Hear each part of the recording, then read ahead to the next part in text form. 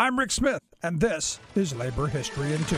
On this day in labor history, the year was 1910. That was the day streetcar workers in Philadelphia walked off the job just as garment workers were ending their victorious strike. The walkout soon turned into a general strike. The Amalgamated Association of Street and Electrical Railway Employees Local 477 had been trying to negotiate fewer hours, higher wages, and union recognition for almost a year. Philadelphia Rapid Transit broke off negotiations in mid-February, fired 173 union members, and imported scab replacements from New York City. The Amalgamated Association of Street and Electric Railway Employees called workers out. Strikers pulled apart buildings under construction and used the materials to block tracks and build strike shelters. Many trolley cars were badly damaged when the Philadelphia Rapid Transit attempted to resume service. Scab drivers fared as badly as the trains they attempted to run. The mayor called for citizens to serve police duty after strikers loaded dynamite onto tracks in Germantown.